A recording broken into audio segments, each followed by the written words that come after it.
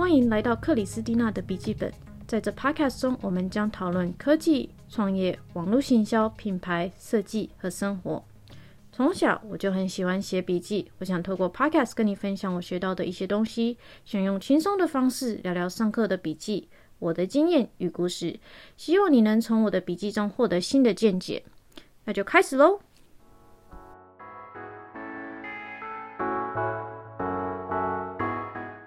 Hello， 大家好，今天的主题是走向国际市场 Going Global。 当你的创业公司呢走到一个地步的时候，你是否会想说你要跳到新的市场呢？那如果你有在考虑要进去新的市场的时候，有哪些事情是你必须要去思考的？然后有什么考量呢？我前几个礼拜上了一个 webinar 简单来说就是一个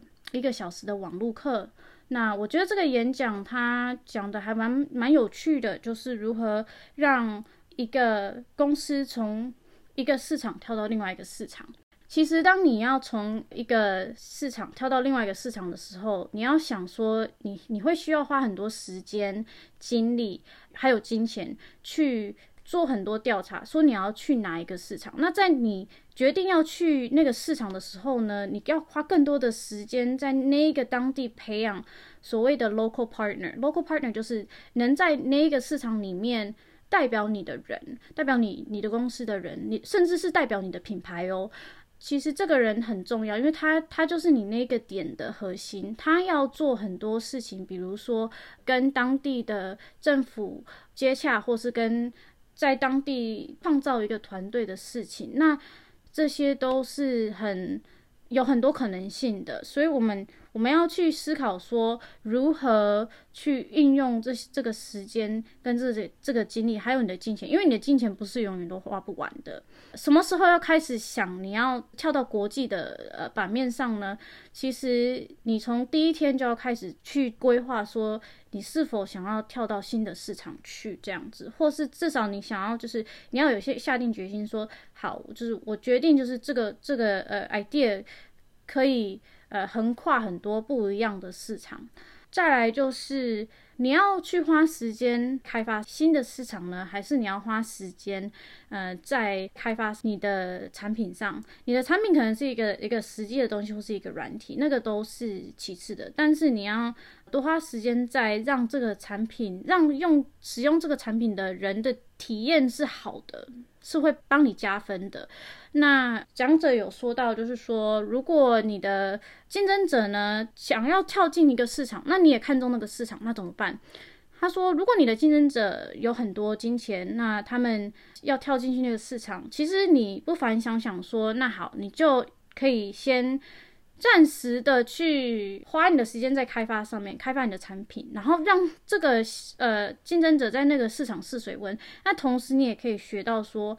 那个竞争者在那个市场里面他挫折在哪里啊，就是他做的好的地方在哪里，他做不好的地方在哪里，然后从这个中间去学习说你该要怎么样把你的产品放到那个市场里面。所以其实这个我觉得是一个很好的策略，分享给大家。那也有时候就是说你可能也要就是很急着进这个市场，可能有很多因素嘛，那你真的需要就是很急着进去这个市场，那就要变成说你就要衡量说这个市场还值不值得你进去，然后那个时间点在哪里，然后什么样的时间点才是最适合的。那有一个我觉得我们演讲者他说的重点就是进去某一个市场会不会帮你的产品的价值拉高，如果会的话那就是值得的，那如果不会的话，那你可能就要考虑一下。而且有一个问题就是说你要进去哪一个市场也很重要，比如说你的 APP 在美国，那你想要进去亚洲市场或是中东的市场，那如果我们都知道英文是从左边看到右边嘛，那如果是要进去比如说中东这个市场的话，他们那边的人念书啊，看他们的文字都是从右边到左边，所以这个导致我们的 APP 可能要重新设计，那你可能要重新开发它整个版面啊，它整个程式的一些 UX 啊 UI 啊平面设计啊，这些你都要重新就是规划，重新设计，重新开发。所以其实要去想说那个地方的文化上有没有差别，然后是不是你的 APP 或者是你的产品可以符合的，然后还要去想说语言上的问题，甚至要去想那个当地政府的规定是什么。那另外一个故事呢，就是其实有一个公司，它是软体公司，然后它是在欧洲开发的。那欧洲对软体公司的规则都是蛮友善的，但是这个公司想要来美国开发的时候，他们发现美国对软体公司的一些要求是不友善的，那所以他们就决定说专注在欧洲这边啦。另外一个案例就是我刚刚说，如果你是一个英文的教育软体，然后你想要跳到比如说台湾啦、大陆啦，或者是日本的话，那你可能要把你所有的 APP 都重新设计，因为我们都知道不一样的国家都有不一样的文化，那你甚至要去思考你的品牌跟你的行销层面上的一些问题，你都要去做一些调整。所以他建议呢，我们想要进去的那个市场的好处跟坏处呢都列出来，就是哪一个市场可能会对你比较有利啦，进那个市场的话，然后还要去问说你在那个市场是否有人力资源可以帮你啦。所以呢，当你要进一个市场的时候，你有什么考量要做？我们在这里再做一个，就是再做一个很快的 list， 就是哪一个国家哪一个城市，比如说英国的伦敦，伦敦比较贵，它的人力非常贵，然后呢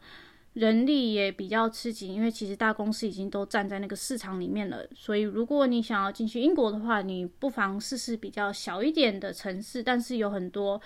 刚毕业的大学生这些资源，所以你可以去说在一个国家里面，它每一个城市也有它的优势，所以可以自己去做一点功课，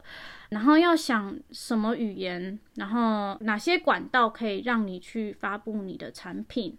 然后甚至要去衡量说有什么规则啦，政府规则，还有潜规则。对，就是商业的潜规则有什么，这些其实我们都要自己去做一点 research 啦。那还有就是你要进那个市场，你是不是需要在那里有你的品牌的一些代表，这个又是要怎么样去做，你要怎么样去组一个团队在那里这样子，然后你在那边是否有我们叫就是刚说的 local partner， 在那个当地的人才啦，甚至是薪水，然后还要去想说那个点对你的总公司的时差，还有其他的要思考，其实就是这个市场够大吗？你在这个新的市场赢的几率有多大？最重要的是你是否有足够的钱跟时间还有力气去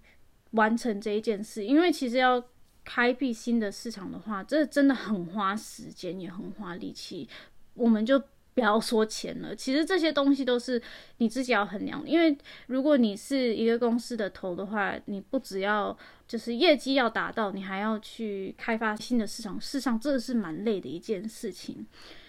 我们还有其他的重点，就是讲者他给了一个我觉得非常实际的一个 example 例子啊。那他说这个有一个公司呢，就是他们帮忙带进去的。那他们本来要去中东做行销，然后他们其实有做规划，有预算说，那就是前18个月哦，进那个市场的前18个月，它是完全不会赚钱的哦。天哪，你可以想象18个月不赚钱吗？这个就是你要去狠下你的心，然后去做好这个决定，这样子。再来，你要去想说，当你进去那个市场的时候，你要怎么样去算说你在那个地方是真的有达到目标的？目标其实是很重要，你要设目标。那英文我们叫 KPI Key Performance， 他这边又列了一堆，我就念给你听吧。在我的笔记里面，就是你有没有团队的一个规划，然后你有没有就是你们团队最核心的人都要在同一条船上，就是至于就是要跳到那个新的市场的那件事上，就是大家都是不是一致性啊，有一致性。那你是否有足够的金钱去执行这一件事？然后呢，你会给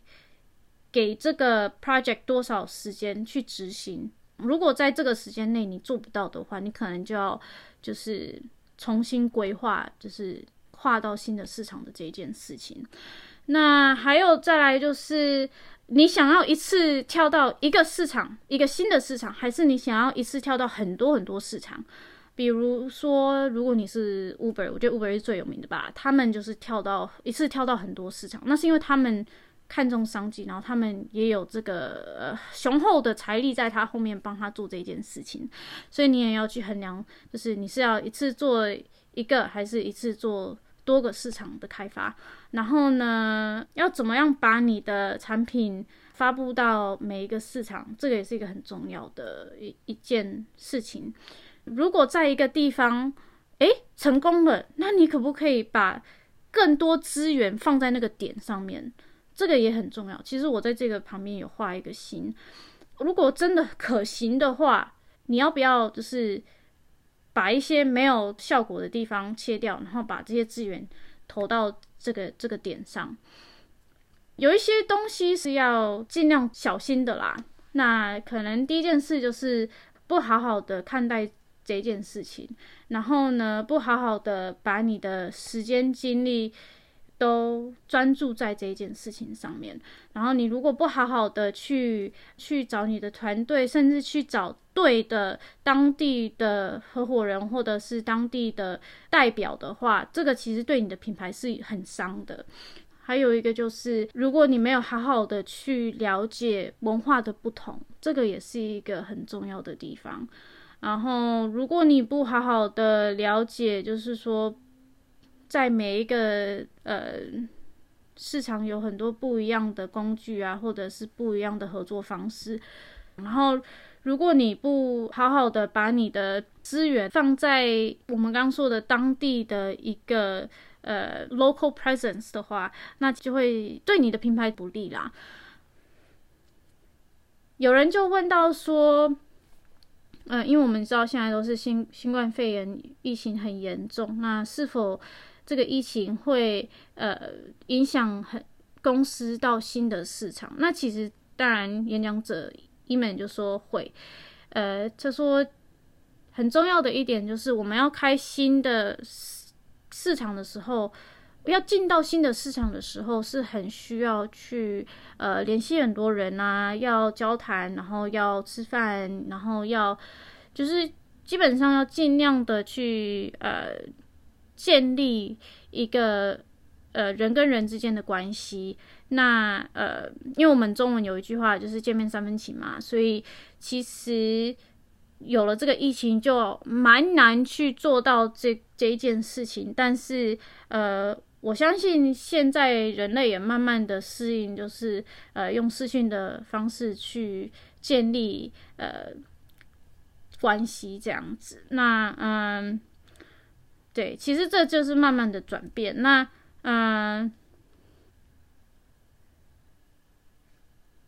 有人问到是不是有公司会到新的市场，然后发现哇，这个其实不适合他，或者是有没有公司就是想要进到一个市场，但是后来决定不进去那个市场，其实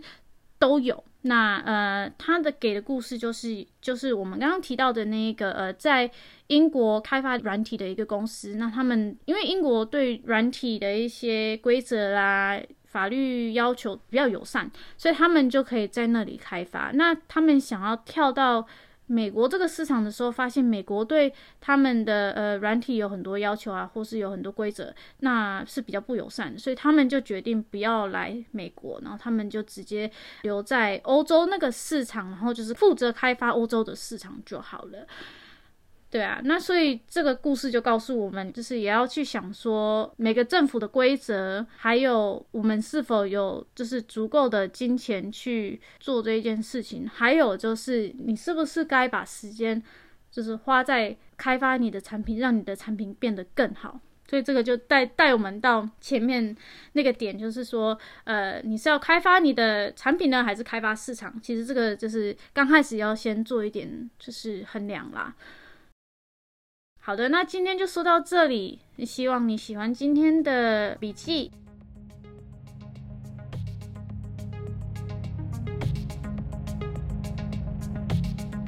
谢谢收听克里斯蒂娜的笔记本，希望你有一些收获。喜欢的话，记得订阅、分享。我们下次见喽，拜拜。